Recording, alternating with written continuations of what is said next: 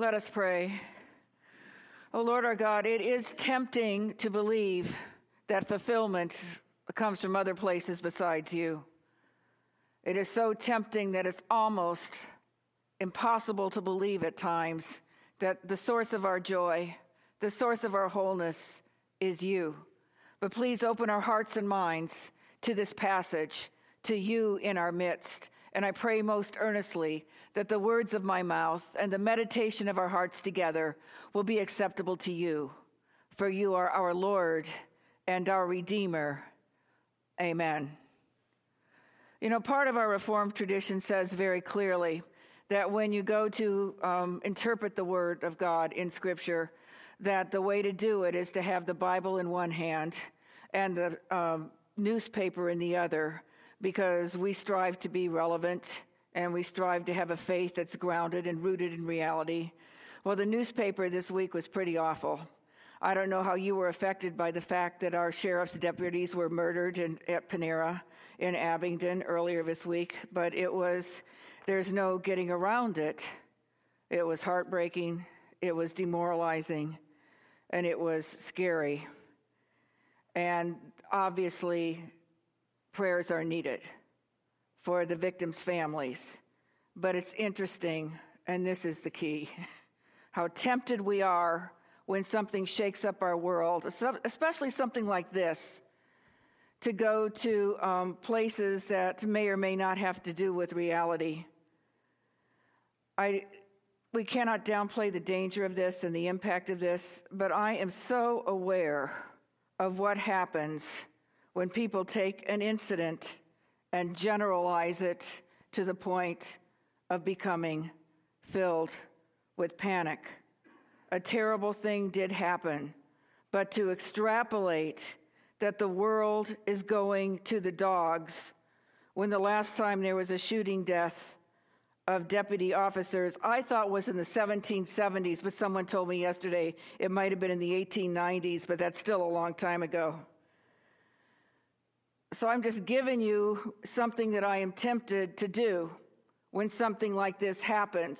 Put it into a bite-sized reality to make it manageable. My temptation with tragedy is to make danger manageable. Other people's temptation when there is tragedy is to explode it and say, the world is collapsing. We all have temptations to go to these places. We are tempted in every way to go to reliable fallback positions when we feel threatened, or as today's passage, and this really strums on our temptations, when we are in the wilderness and feeling empty and spiritually starving to death. The temptations to go to these fallback positions are huge. Jesus had been baptized. This is Luke 4, 1 through the first part of Luke 4. And he returned from the Jordan, and he was full of the Holy Spirit. And that little phrase is so important in understanding this passage. He was full of the Holy Spirit, and he was led by the Holy Spirit into the desert. And I know that when you are filled with the Holy Spirit, you don't think about food that much. So it is kind of conceivable that he did go for 40 days without eating. In the Spirit, he was led to the desert where for 40 days he was actually tempted by the devil. And one thing that the Gospels and the life of Christ will not permit us to ignore, because believe me, I've tried to, is the reality of the devil. It's there throughout the Gospels. And to get rid of the devil is to gut so much of the Scripture that it's left hollow almost. And Christ had no evil in him, so evil accosted him. And in this situation, he was, as I said, spiritually full. But after 40 days, he was empty physically because he hadn't eaten food. And he was ravenous.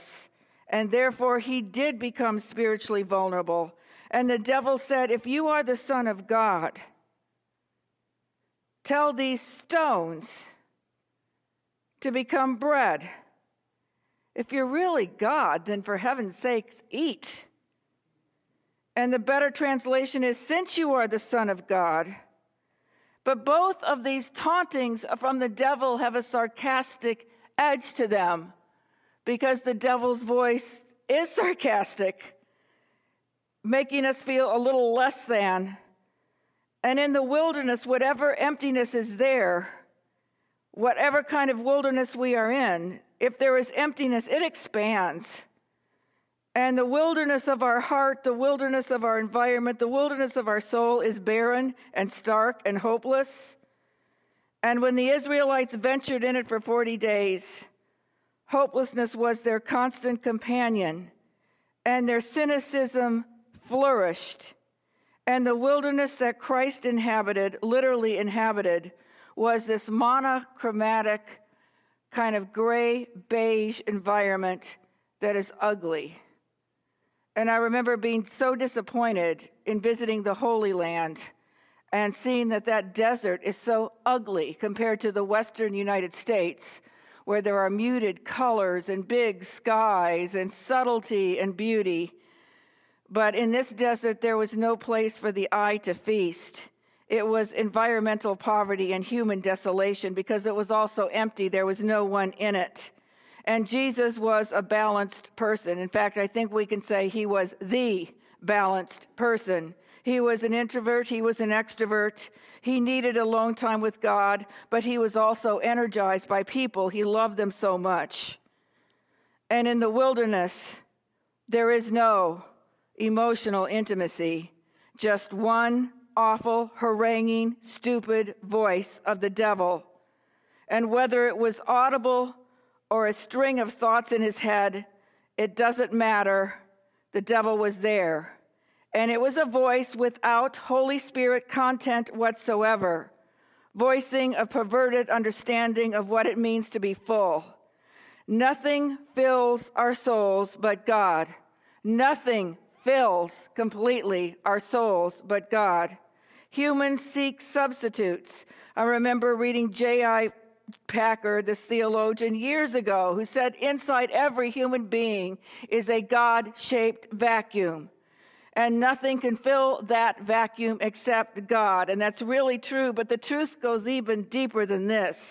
God is not only the right shape to fill our soul, but the right substance, the right weight to fill our soul. We are whole when we are filled by God, with God. And with anyone or anything else, hunger stays with us. You know, my mom talks about this a lot, referring to her own children and grandchildren, and to her 65-year-old marriage, because her kids are all over the world in dangerous places. They really are. And her grandkids are all over the world living in dangerous places. And she knows that she cannot use her children and grandchildren to fill her up. So she constantly gives us to God, and that is the pathway to love. And with her 65-year marriage, I ask her about this, and she says, I do not expect him to meet my needs. I said, you mean some of your needs, right? And she says, no, I do not expect him to really meet my deepest needs. He can't. The pathway to love is to let God be the one. We cannot expect anyone or anything else to make us complete. And without placing unrealistic expectations on people, then we're free to really love them for who they are, not what they give to us. Temptation is to look for fulfillment in people and elsewhere and everywhere. And temptation is heightened when there is physical deprivation and hunger and emptiness. It drives us to false security. Since you are God, Satan says, turn the stones into bread. And Jesus was starving, but he says, it is written, man does not live on bread alone. So the devil gave up on this particular temptation. He'll be back. But there are certain things that the devil or evil cannot understand, cannot duplicate, cannot grasp, because evil is the absence of God. There are certain things evil can never imitate, like forgiveness. Every time we forgive and love a person in spite of their humanness, we are far, far, far from evil. And every time we receive the forgiveness of Christ, we are as far from evil as possible, because what evil says is you're unforgivable.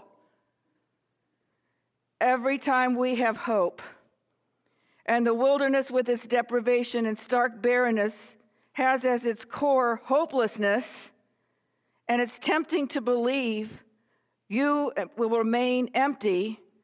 But when filled with the Holy Spirit, it is possible to have hope for every person, for every outcome, to believe God's promise that all things will work together for good for those who believe. Evil breeds cynicism, a life without hope. God's love is hope. True joy, an experience of it leaves you with a grin that you cannot wipe off your face, because true joy is the fact that God does manifest himself and the Holy Spirit does visit from time to time. And for some reason in this season, we've had a lot of Holy Spirit activity in this church just lately. And humility, the devil wants us to believe that all knowledge is human in origin and development, that we trust our own thoughts and we trust our own perspective about everything. And we know in our spirit that this is arrogant, but we hear from the world, your own thoughts are what matters more than anything. Your own perspective is what matters more than anything. And when you take this to its logical conclusion, the very, very dark thoughts of the guy who murdered the sheriff's deputy thought that those thoughts made sense. There is relief in Holy Spirit knowledge. Relief in the fact that we can't know everything. And certain things that the devil cannot imitate. Humility. And the devil cannot imitate compassion. And he cannot imitate empathy. This is why the Holy Spirit gives us the power to have compassion outside ourselves. Because the playground of evil is within our deepest selves when we are so self-absorbed that we are focused on who has wounded me lately. Why do I feel so hurt? You're going to have those feelings, but I'm not kidding. It's the evil's playground to have your whole world, our whole world, focused on the intricacies of relationship where we feel victimized. What the Holy Spirit does is gives us a picture of the world. In the last two sermons, I felt compelled to mention the refugee situation in Syria because the Holy Spirit keeps bringing it up. And you keep bringing it up, that we can have compassion towards something outside of ourselves, outside of our sphere. This is the exact opposite of the work of the devil. To be driven by people you don't even know, but your hearts are breaking because you see what is happening. Because the devil promotes self-involvement and the Holy Spirit promotes love. And all of these things are what the love of God is: forgiveness, hope, true joy, and humility. And all of these things are what lead to the peace that surpasses all understanding and God's work. So we invite you to come to the table and be filled. Let us pray.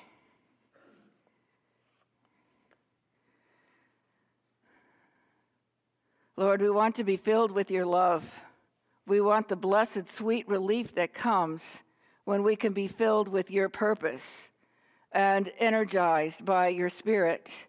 You actually have work for us to do. And so we come to you and ask for the filling. In Jesus' name, amen.